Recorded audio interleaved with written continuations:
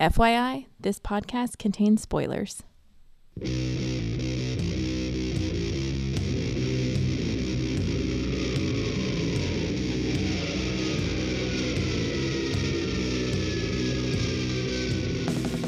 Hey everybody, welcome to episode 435 of the podcast that goes Snicked.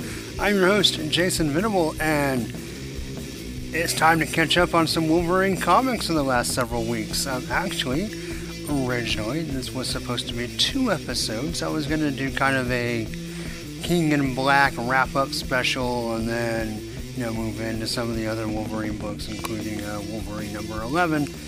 But, the time I was going to spend recording / reading / editing. I did that in the wrong order. It should be reading, recording, editing. Some stuff came up, like taking my 2-year-old to the emergency room and spending awful 6 hours there, most of it waiting. That took out a whole night, and then some other stuff kind of just working around that with work and Dad and all that fun stuff. So anyway, ended up squishing these 2 episodes together, so we'll go ahead and cover Wolverine 11 and then roll into King in Black and then some other guest appearances. Also kind of a side effect of that, you'll probably get this in the feed at the same time if things go according to plan. This in episode 436 with the Excaliburs, catching up on Reign of X will all kind of come out on at the same time, or right around the same time. So, most likely, you have this as one of 2 episodes available, and I hope you enjoy. So, with that said, let's go ahead and get into some comics. So, like I said, first up, we'll talk about Wolverine number 11. This is getting back to the vampire story with Omega Red. This kind of been going between Wolverine and X-Force. This is the Wolverine Elixir, or A Confusion of Monsters, written by Benjamin Percy, penciled by Scott Eaton, inks by J.P. Meyer, colors by Matthew Wilson, letters by VC's Corey Bennett, woohoo, and designed by Tom Mueller, and the cover is by Adam Kubert and Frank Martin. And it's a really nice cover. I like it quite a bit. Kind of has a little bit of a 90s feel to it as far as like the action and stuff, but basically in the foreground, actually really in the foreground, we have almost what looks like, I don't remember what movie, and maybe one of the Blade movies, right, where there's a pool of blood and like droplets like raise up, like off of the ground, like into the sky. So we have like an opposite rain effect of blood. So we have a pool of blood on the ground, and then blood like coming up into the air, being lifted up by Dracula in the background. And then also in the foreground, on top of the pool of blood, are a bunch of vampires being hacked and sliced and pounded by Wolverine, our vampire hunter from a few issues ago, Luis, and Omega Red. And it's just a really cool cover. Nice shadow work, nice figure display. It's some pretty nice cover. This may make its way onto the list for cover of the year. We'll see what else we get this year. But yeah, it's a nice cover by the Kuberts. By Kubert and Martin. So we kind of get back to our vampire story, right? Wolverine talking about, kind of the vampire plan, how they've been, they started kind of in the north, right, where the really long nights, right? And kind of taking over small towns and stuff, and then shipping new vampires, like in these cargo loads, into certain urban centers and letting them loose. We had the example in Minneapolis with the kid vampires. So Wolverine's been on the vampire hunt. Now, I will say, we've had neither hide nor hair of Wolverine's daughter with kind of the magic claws, the magic bone claws. And you remember that MCP story from that very short-lived volume of Marvel Comics Presents from a few years ago. I thought it'd be really cool if she was like kind of a supernatural hunter version of Wolverine, kind of in our continuity. This would be a great story. Just saying, Benjamin Percy, if you wanted to kind of bring her in to main continuity, this would be an awesome story to do it. It's already supernatural stuff. Probably doesn't fit what you're doing between Wolverine and X-Force, but just throwing it out there, I think it'd be cool if she showed up. It would actually give her something to do, like in universe. But yeah, anyway, Wolverine is going around being a supernatural vampire hunter from place to place and just slaughtering vamps. He shows up in one page with his claws and a sickle and a nice snick, and he's just going around hunting vampires, hunting the nest, hunting individuals, whatever he needs to do. He's hunting vampires, and Sage is helping him find them. And she's the gun, and he's the bullet. And so she aims, finds out some information, and he goes and takes care of them. And it's funny because she has these reports like Detroit, Minneapolis, Chicago, Buffalo. These people, here's a vampire nest, is blah, blah, blah, blah. Here's a vampire, blah, blah, blah, blah, blah. Wolverine's report back is, so there'll be like these little paragraphs, and then Wolverine's report back will be, killed him good and dead. Next report, killed him too. Hacked off their heads. One got away. This is funny. Then of course we see Omega Red. He's on Krakoa, and he scares some kids, and then he disappears, and we see Wolverine and Sage and Beast tracking him. Now remember, they killed him and resurrected him, but resurrected him to a form before they interrogated him and changed his carbonadium synthesizer. So he thinks he's still a double agent for Dracula. And not only that, when Dracula tries to look into his mind, he'll see what the X-Men want him to see, or what X-Force wants him to see, which is that he's still a double agent working for Dracula. But they, of course, can track him now with the synthesizer, and so when he goes to Chernobyl, they know that's where he is. He goes to meet Dracula, who has a plan. Omega Red complains that, he's trying to give Dracula Wolverine, but of course Krakoa is suspicious of him, and they say, well, maybe we'll trade you something. We'll give them Russia. Of course, we've had this ongoing story with Russian hostilities and Krakoa, so the idea is maybe Omega Red can trade something for Wolverine to help them out. So then Wolverine and Beast argue about how to combat the vampires and Dracula himself, particularly. Beast says maybe we do like a bait and switch. We know they want you. Maybe we offer them you, and then come in after that. And Wolverine's like, no, I just want to stab. And I have a vampire hunter friend who will help me. And so he goes back to Paris, where he met Louis the vampire hunter, the member of the Night Guard, which I believe, actually, from a recent flashback episode, I think these are the same guys from the Moon Knight story we did with Gambit on a very recent flashback episode. I think they were called the Night Guard. I don't know if it's intended to be the same people, but they're like these old, basically descendants of the Knight Templar who hunt down like monsters and stuff. So I think that's kind of what we're getting at here. So interestingly enough, Wolverine gets bit by a mosquito.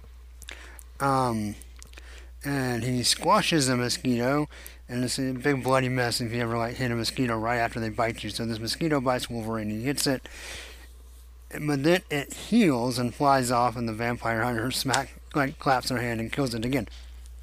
Now I don't know. I'm not going to claim I'm not a bugologist or an insectologist or whatever you want to call it. I don't know for sure. So part of the story is that the vampires want Wolverine's blood so they can transfuse it into themselves and get his healing factor, and they can walk on the sun, they can be immune to holy water and garlic and all this stuff, because they can just kind of regenerate even differently than they do now. So I understand that, and that kind of makes sense in the comic book sci-fi kind of way, right?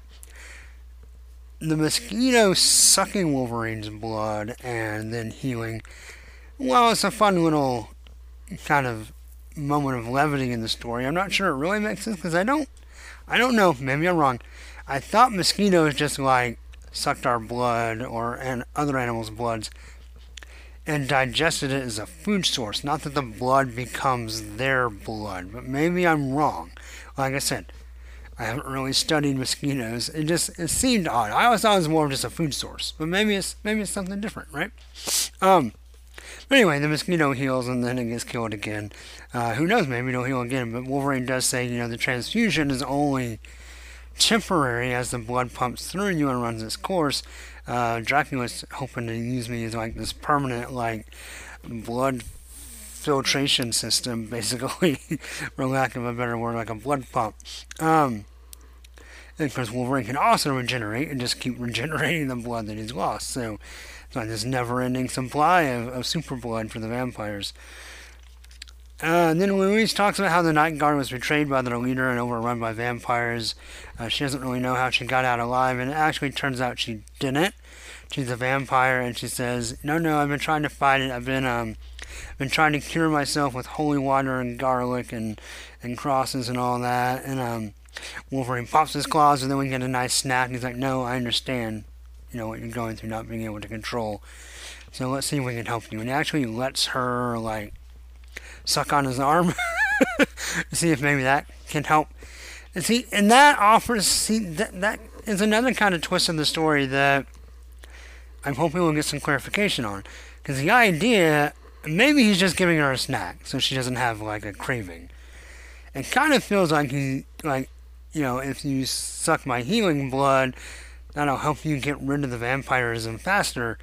But the vampires want the blood to have other powers, like an immunity to the sun and stuff. But if a vampire was a human before, which I guess all of them but Dracula were, then when Wolverine's blood actually healed them of the vampirism, I don't know. It's a good question. And of course, it's not explicitly stated that that's what Wolverine's doing. Like I said, he could just be giving her a snack so she doesn't have to eat somebody else. But anyway, that happens, and then Dracula visits the scientist guy who's been trying to work on using the Wolverine blood they do already have to create super vampires, and it's not really working right, and so Dracula's kind of mad. But yeah. So that's Wolverine 11. It's a pretty fun story. I will say, so Scott Eaton is a very solid artist. And I know he's kind of replacing a guy who made some poor personality choices, but his art I enjoyed. And then, of course, Adam Kubert is the man. Scott Eaton is a very good artist, very stable artist. I believe, at least initially, he's going to take Bogdanovich's replacement in the rotation between him and Kubert, so it would be Kubert and Eaton kind of rotating. I don't know if he's on that level, and I don't mean that to be negative or to be mean-spirited.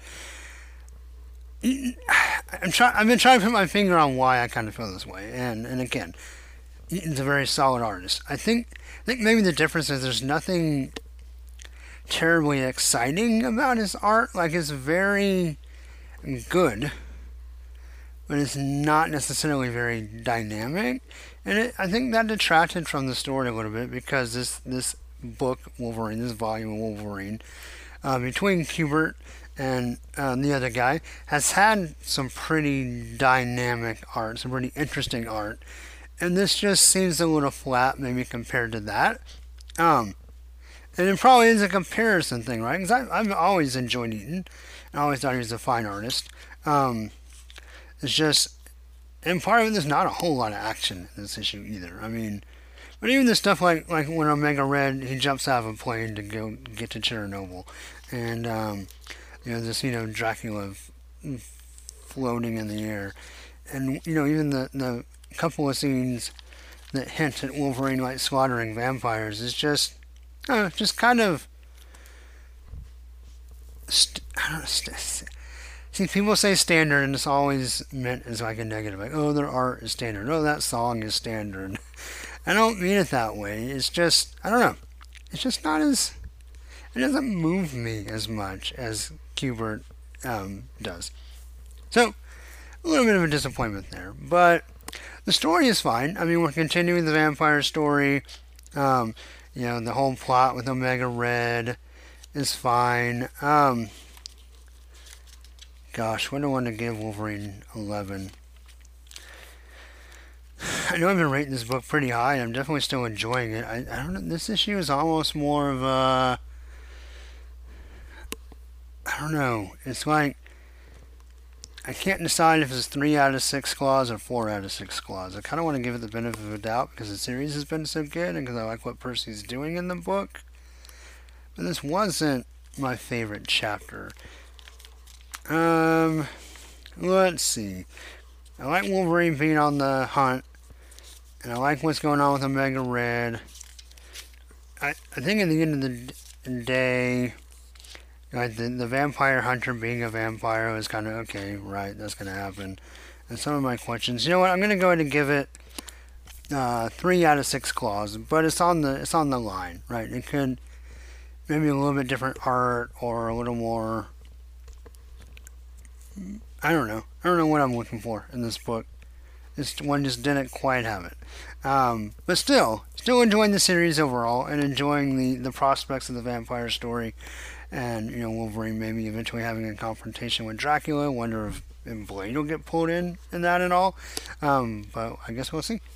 But yeah, Wolverine number 11, 3 out of 6 claws. And yeah, we'll go from there. So next up, we're going to wrap up The King in Black. Here comes the King in Black, Galaxy Destroyer. Sorry, I promise never to do that again, and I probably won't because it's done. King in Black is over. We're going to talk about Savage Avengers number 19 and King in Black number 5 in particular. Savage Avengers number 19, The Son of Ymir, written by Gary Dugan, pencils by Kev Walker, inks by Scott Hanna, colors by Hava Tartaglia, letters by VC's Travis Lanham, and the cover is by Valerio Giangiordano and Frank Diamarda. It's a pretty good cover, I guess. We have Conan with his sword fighting a venomized Cyclops, a Knoll-eyes, a King in Black Eyes, whatever, Cyclops, and it's not a bad cover. It's probably, I haven't particularly enjoyed this guy's covers, but this is one of the better ones, I think. It's a nice layout. Alright, so in this chapter, Conan and Deadpool and this other guy, what was his name, tried to take over the Hellfire Club, like old base. And so some of the Marauders actually came to stop them, and they fought. I actually didn't read issue 18. There was no Wolverine, and I skipped it. But it's kind of what I do with Savage Avengers, unfortunately. Anyway, so we start off with Conan having just shattered Iceman, and Night Glider, I think is the other guy. Anyway, Iceman kind of pulls himself together. Bishop comes blasting through a gate, and these guys are basically they fight, and they decide, you know what? They were trying to get some money, so Krakoa offers to pay them to help fight the symbiote invasion, and so they do. And so they come up with a plan. They go off and fight stuff. It's all pretty fun.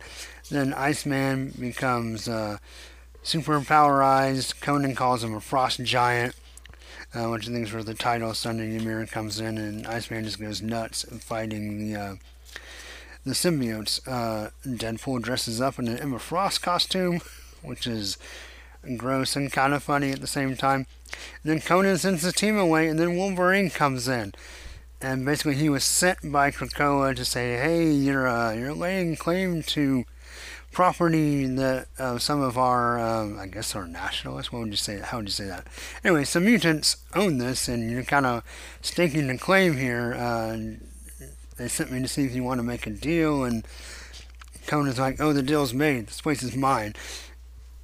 And Wolverine kind of jokes, they have some whiskey together, and he kind of jokes, and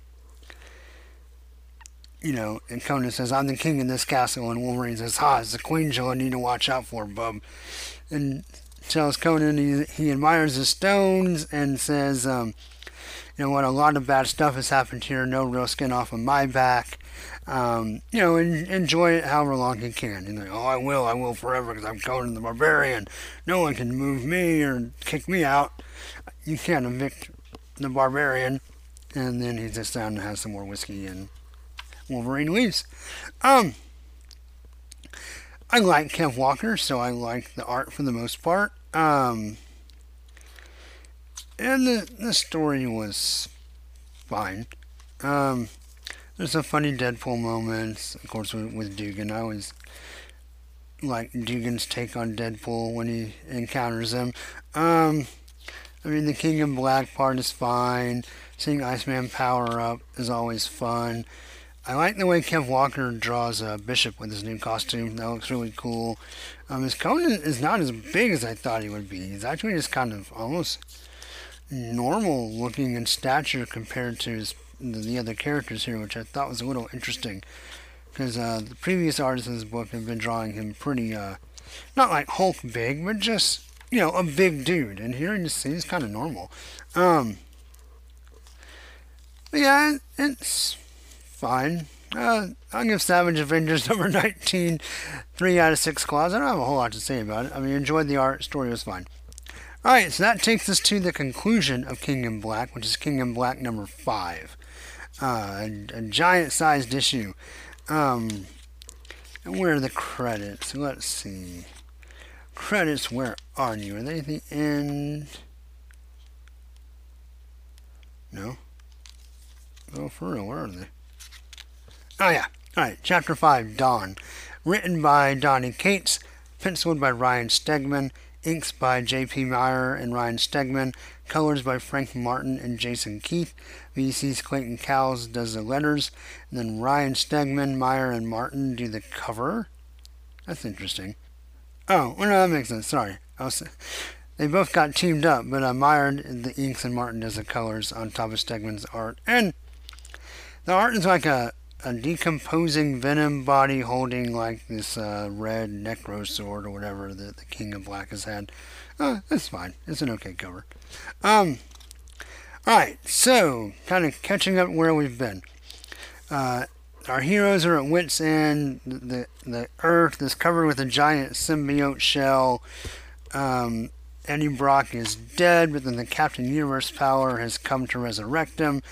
And then also the Silver Surfer has come to pierce the veil of the planet and fight Null. And that's kind of where we are. So the Silver Surfer, if Null has this like big symbiote death sword, then the Silver Surfer comes up and he turns his surfboard into a giant silver sword. Actually, it's really kind of weird.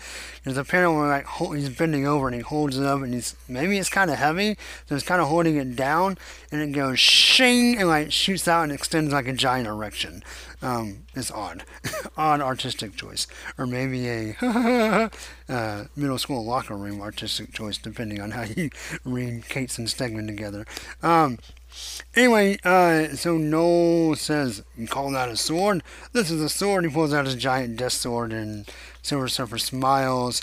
He says, "But I didn't come alone," and all our heroes show up. Avengers assemble. We have Captain America, Spider-Man, Jean Grey, Iron Fist, Iron Man, Invisible Woman, Thor, Storm, somebody, Wolverine, Blade, Luke Cage, Miss Marvel, Thing, and Cyclops, and they're all rushing in. And it's not a bad, it's a double-page splash for the most part, with two kind of panels in the upper left corner and bottom right corner to kind of set it off. Who is this guy in the long hair and the white jacket? He's kind of flying. I really don't know who that is. Anyway, yeah, I will say the art's kind of sketchy in this issue, for better or worse. I like Stegman a little more cleanly inked. Even though it's kind of grim and sometimes thick, I don't know. I like it better than what we get here, particularly a little bit. But it's nice to see Wolverine back in the story. And then, of course, Venom shows up. A new Venom symbiote bursting and crackling with a light. And it's Eddie Brock.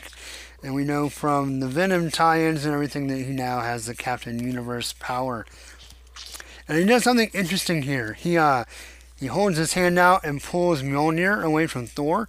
And then he takes the Silver Surfboard sword, and then he combines them together. So Thor's like, "What? How do you get the hammer?"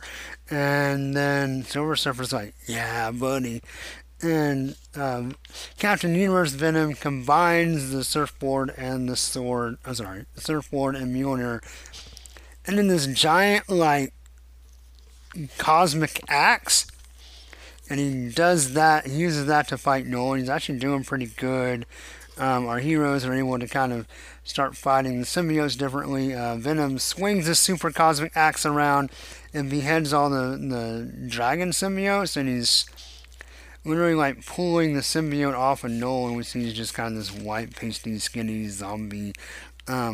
He also cuts the head off of the symbiote Celestial. So, I mean, he's going to town with his cosmic axe thing, and he decides after he strips the symbiote off, Null threw Eddie Brock. He ripped the symbiote off and threw him off like the Empire State Building, and that's what pretty much killed him. And then, so Venom does the same thing. He strips the symbiote. We see that Null underneath is just kind of a dead zombie guy. And he throws him off the building, but he lands and, of course, reincorporates because the darkness is always there. If he's the King in Black, there may be light, but the dark is always waiting. And so Venom's like, okay, fine. And he takes Null and he takes the axe and he flies and he cuts through the shell around the planet and flies off into space. And he's blasting Null with Captain Universe light because in fact they keep calling him the God of Light. And then he flies Null to the sun and throws him into the sun and incinerates him. It's actually a really cool like full page splash of him like incinerating Null in the sun. And then he goes back home. And all the symbiotes kind of lose power. The symbiote covering the earth is shattered. Sunlight comes in. He gives Thor Mjolnir back, gives Silver Surfer a surfboard back. And then he's kind of like, alright.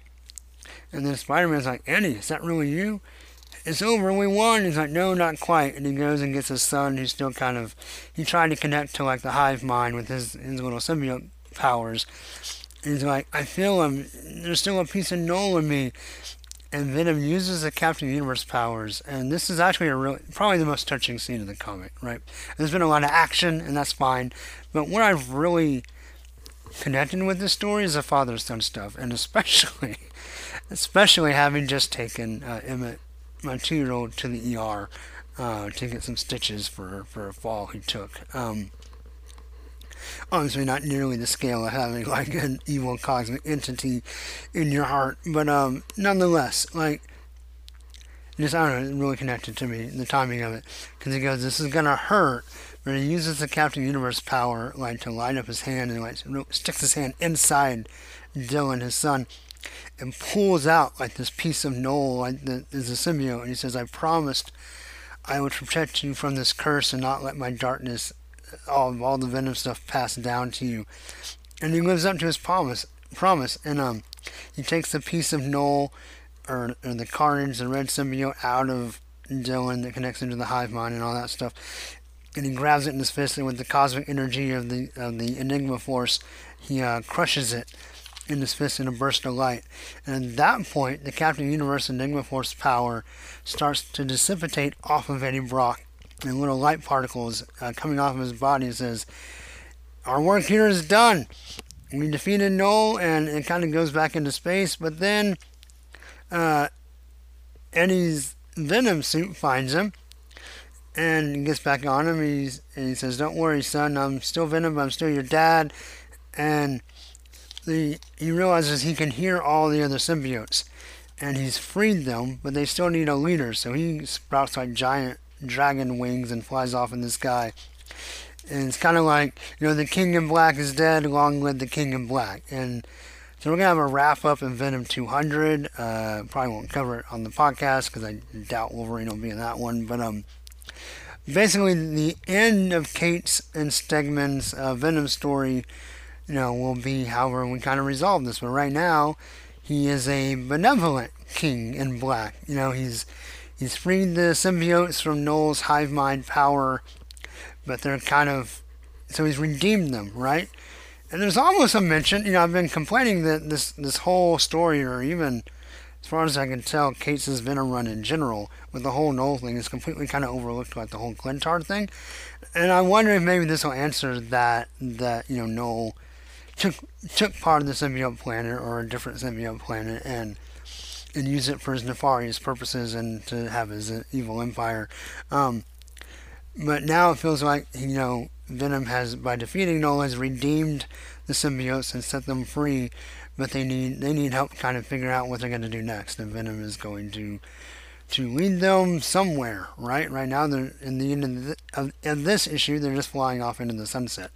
But, yeah, so the art was pretty good. Like I said, I prefer Stegman a little bit thicker inks and cleaner. This one's a little sketchier, but it's still Stegman. I still like him. It's pretty good. Lots of action in this one. Lots of fighting. I thought the resolution was pretty nice. I think overall I still have enjoyed King of Black way more than I ever thought I possibly could. I was not looking forward to it. I knew the X-Men were going to have at least some pieces to play in the story. I was kind of dreading reading it, to be honest, because I really didn't like the Big Carnage event from a couple years ago. And I figured it would be more of the same. That was kind of a prelude to the Noel story. I figured this would kind of be the culmination of that, and just not really for me. But largely in part to the father-son stuff, but also the action stuff as well. Like, it had kind of a feel of like, not as good as Starland stuff, but kind of, the big cosmic battle and the entities kind of coming in and out. Kind of had that scope of like some of those crossovers of the early 90s. Yeah, and with good art. I think overall I enjoyed it. Like I said, way more than I thought I would, but even with that caveat aside, it was still a pretty decent event. I'm going to give... I actually liked the conclusion. Was one of the better chapters, I thought.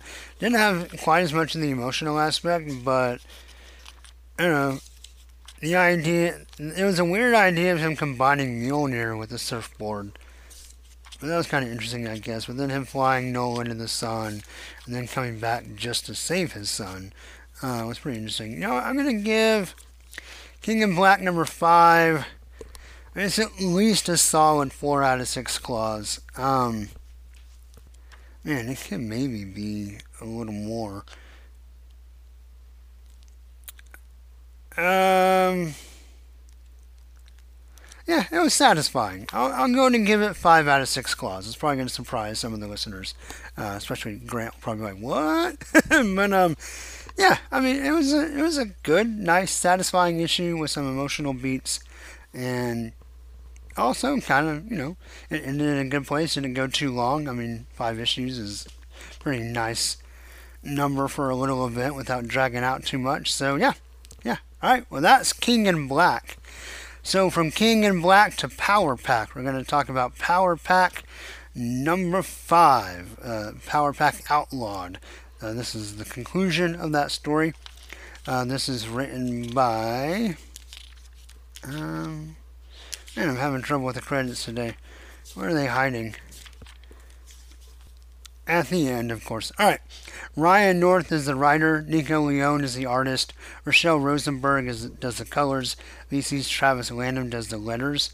And Mirko Andolfo does the cover for this one. And on this one, we have the wizard floating above some captured Power Pack kids. It's really dark with some purple highlights and stuff. It's not a bad cover. Not as good as the last one by Javier Garrón, but not bad. So remember, as part of the Outlawed story, the Power Pack had to get like a sponsored mentor, and the wizard tricked everyone by being this Agent Aether guy and was their mentor, but of course he turned out to be the wizard, and he tried to steal the Power Pack powers. They didn't know who to go to for help, so they called in an old favor with their old buddy Wolverine, and he of course came along and was willing to help. They came up with a plan, and we get a recap page at the front, and so this is written and drawn by Katie Power.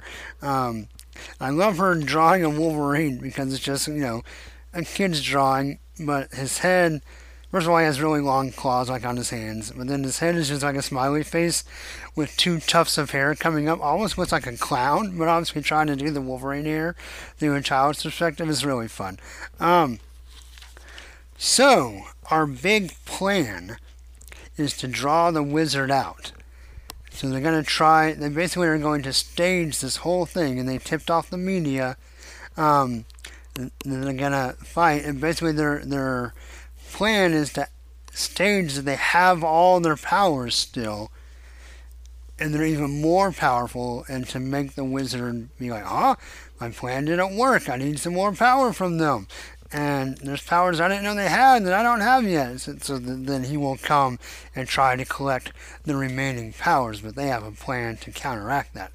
But how we get to that plan is talking about how Wolverine's really great, and he helped come up with a plan, and he was really into it. And also he helped them, he helped sew some new costumes while they were in school. Which is really, really funny thinking of Wolverine like sewing. But then,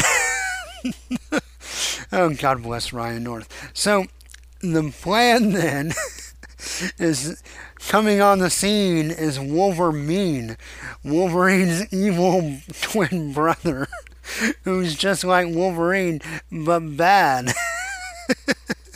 He says, I'm the secret brother of Wolverine, Bubs, only I'm evil. And he comes on in a full-page splash, and his costume's all purple and black. It's a Wolverine costume, but just purple and black. And then in Katie Power, like crayon letters, real big across the top of the page, it says Wolverine, and there's like a grumpy like panda face under the N. It's really funny. It really works. First of all, the art's great, so that helps too. But yeah, and so they stage this battle against Wolverine. It's funny, he goes, unlike my brother, I'm the worst there is at what I do, and bad is good to me. And so this whole book has been from, I get the kids mixed up because I'm not a huge Power Pack aficionado. Jack.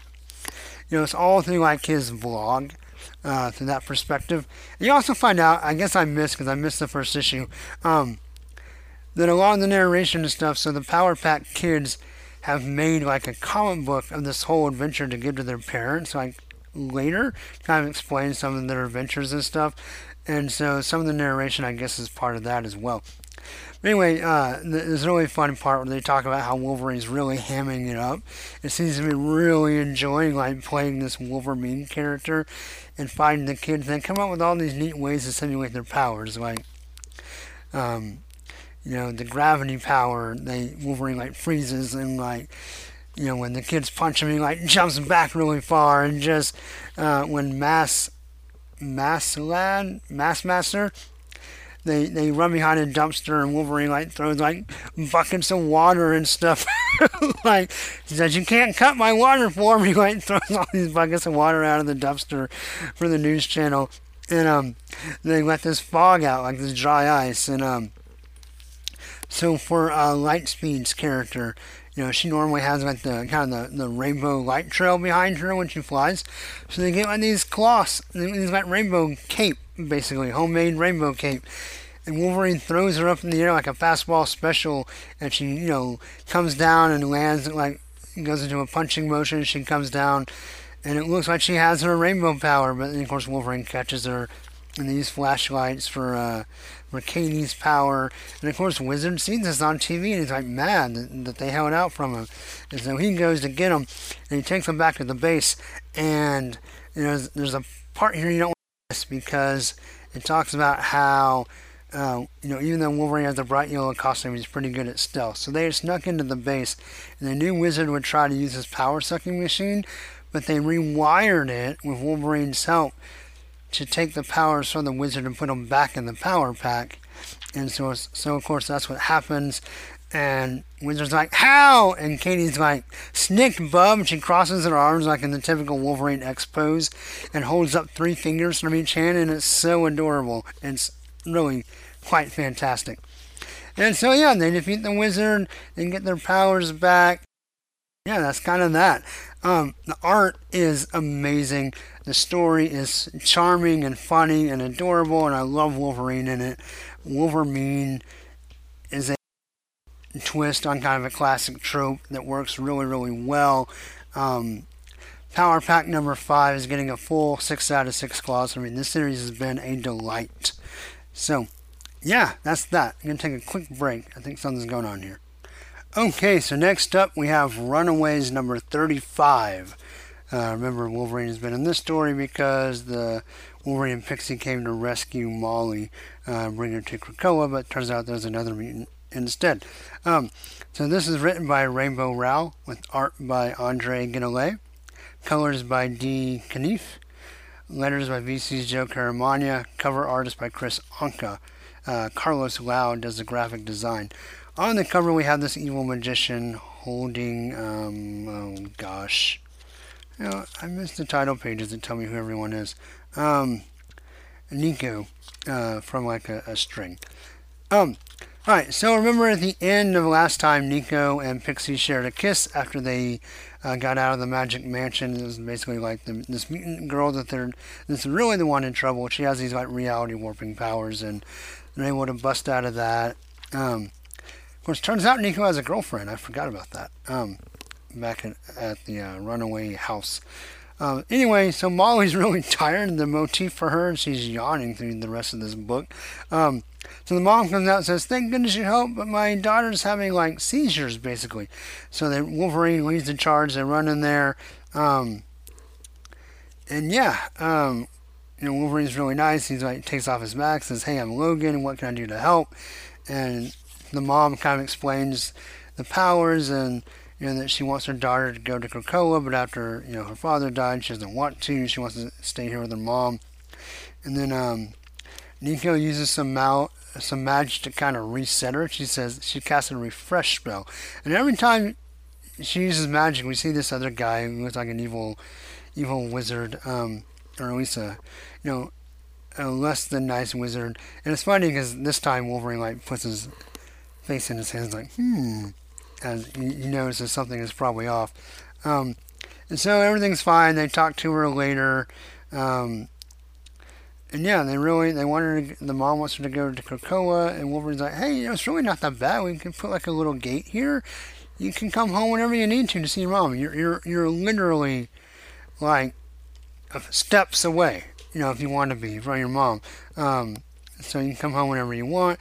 And this whole time, like, while they're explaining this, it seems like Molly's like really interested and kind of this forlorn look on her face. It really alternates between like they're trying to say that she's like sad and really interested, like, oh, well maybe I should go to Krakoa and I can come back and help the Runaways whenever I need to. But then also she keeps like almost dozing off, so it's hard to tell what they're trying to relay. But the facial expressions are really nice. I mean, the art's really good. It's kind of hard to see exactly what they're trying to show us. But then they get ready, and Molly literally falls asleep, and this guy, the blonde guy, man, I need to read more of this book, because I've been enjoying what I've read here, and we'll probably go back and read some more. But the blonde guy carries Molly out, and Wolverine has his arms crossed, and he's like, "You can't have her! You can't take her to Krakoa, I know what you're trying to do." And Wolverine's like, "You know what? I think she's got a good home here. You guys take care of her. Call us if you ever need us. We'll be happy to help. Let's let Jody say goodbye." That's the girl. And let's let her say goodbye to her mom, and then we'll all go back to Krakoa, and you guys just take care of yourselves. And that's kind of exit Wolverine, right? So then Carolina Dean, who is Nico's girlfriend, has a thing with her power. And I guess Tom is the blonde guy. Anyway, there's a lot of like kind of teen melodrama, which is really pretty fun here. Nico almost sounds like she's gonna confess. She's like, "I have something to tell you. We really need to talk." And you think like, oh, she's gonna confess that she like kissed Pixie or whatever, but she doesn't. Instead, she talks about how this magic staff, how she was able to start using it, and has this other magician inside her, and that helped fix her powers. But every time she uses it, that guy gets a little piece of her soul, and this makes the girlfriend mad. Carolina's like, "Well, you got to give me the staff. I'll take care of it." And she's like, "No." And she kind of walks off. And it's not like a breakup, but it's definitely a fight. And definitely some unresolved issues that'll have to be talked about later as she leaves. And then we see Tom takes the runaway microbus down to a dark park to meet his date.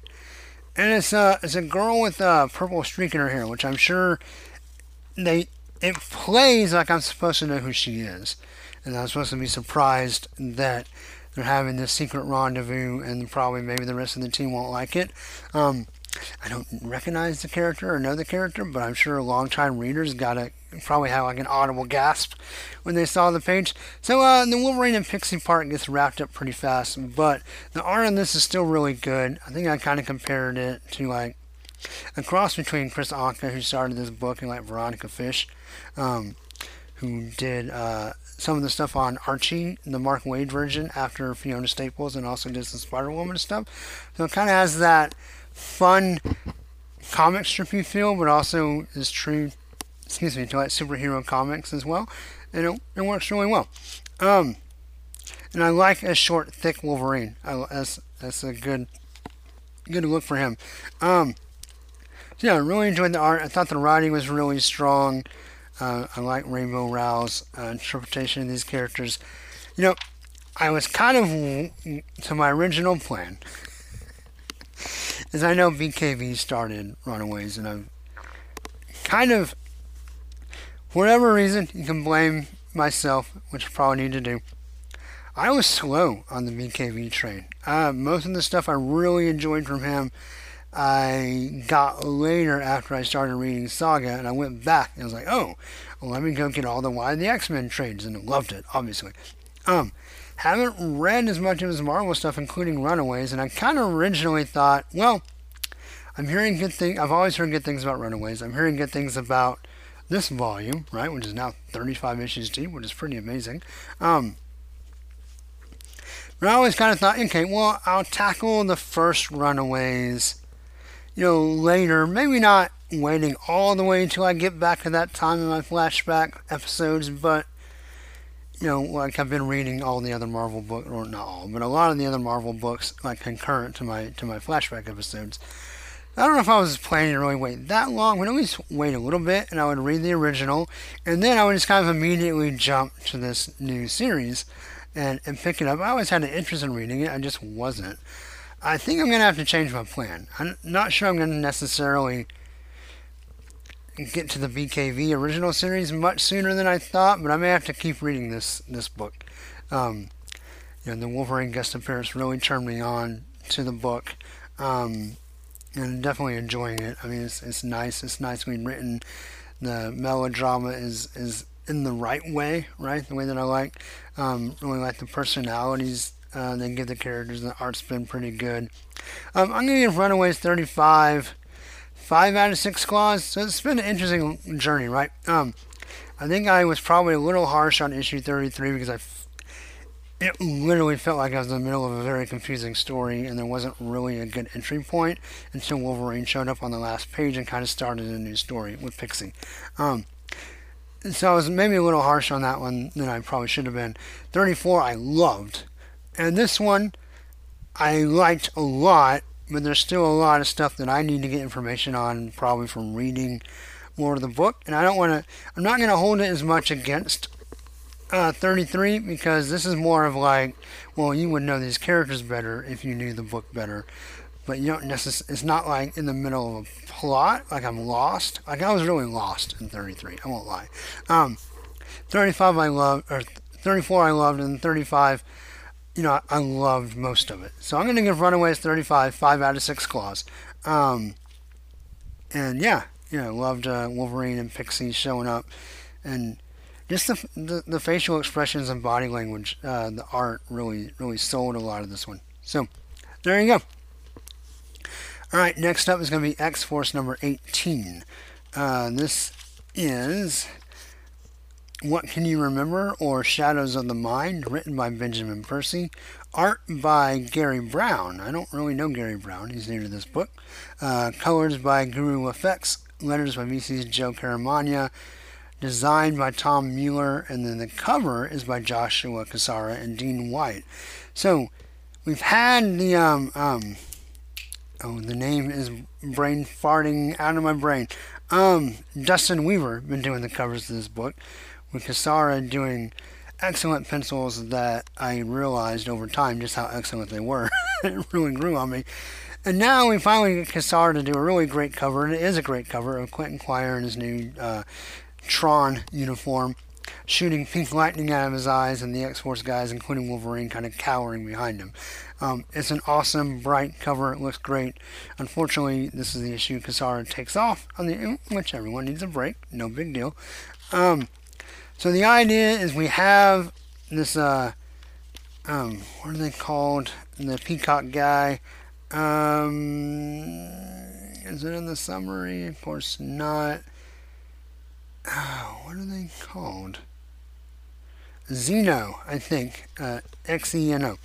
Who have been, like, capturing mutant body parts and cloning. And so we have this cruise ship that was apparently butchered by Quentin Quire and members of X-Force. And so what it turns out, basically, is that a kind of messed up clone of Quentin Quire by Xeno has infiltrated Krakoa, come through the gate, because it's a mutant.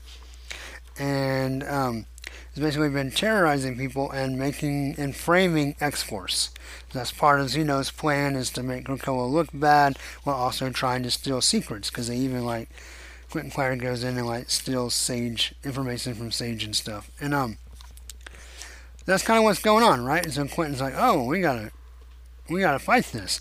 So there's some other stuff that can happen in here. Wolverine is on the moon.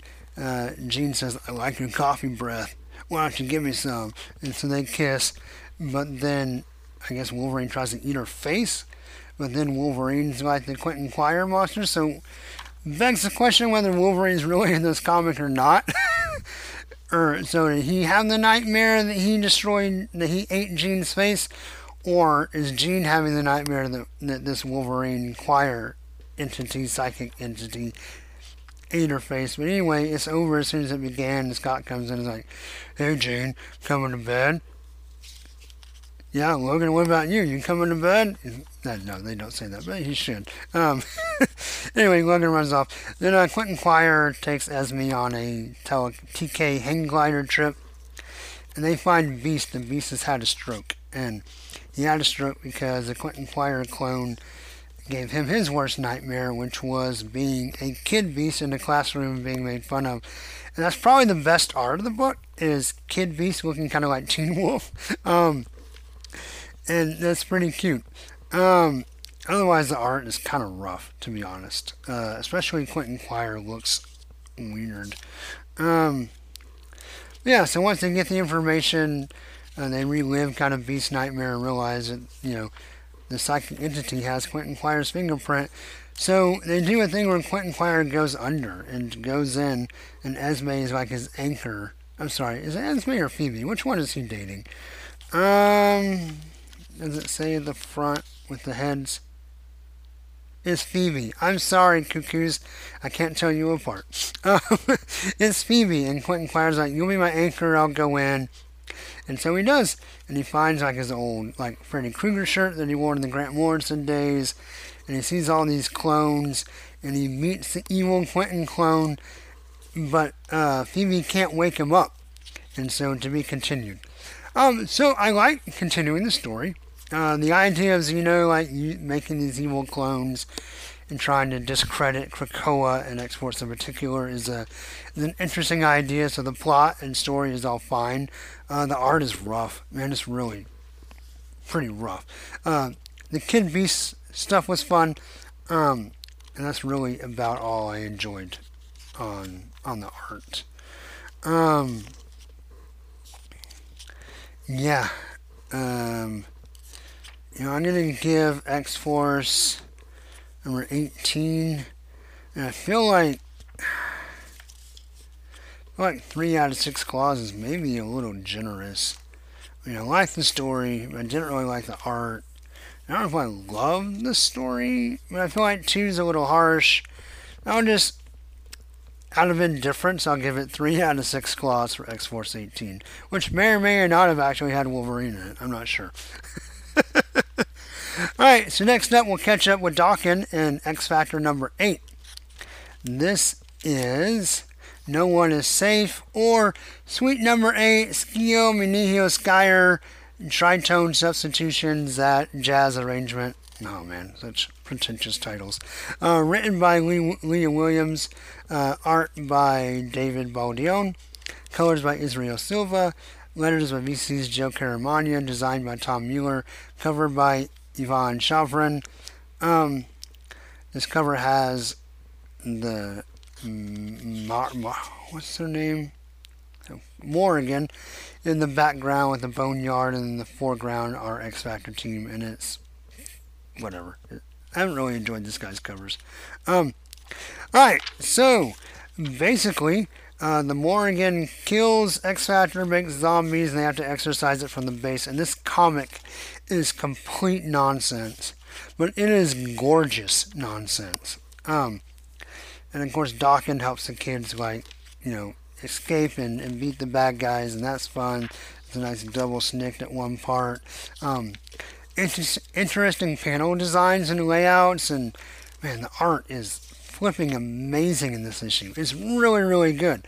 Unfortunately, the story is just complete and utter nonsense, and I'm kind of straddled, right? I know when we talk with the Excalibros, they really have not enjoyed this book or Williams' writing, and I've been a little softer on her, but I found this, from a plot perspective, almost incoherent.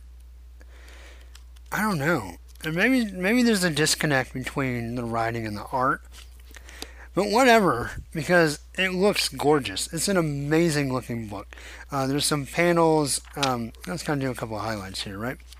iBoy's powers are done in these different circles and stuff that look really great. Some floating globes of his senses.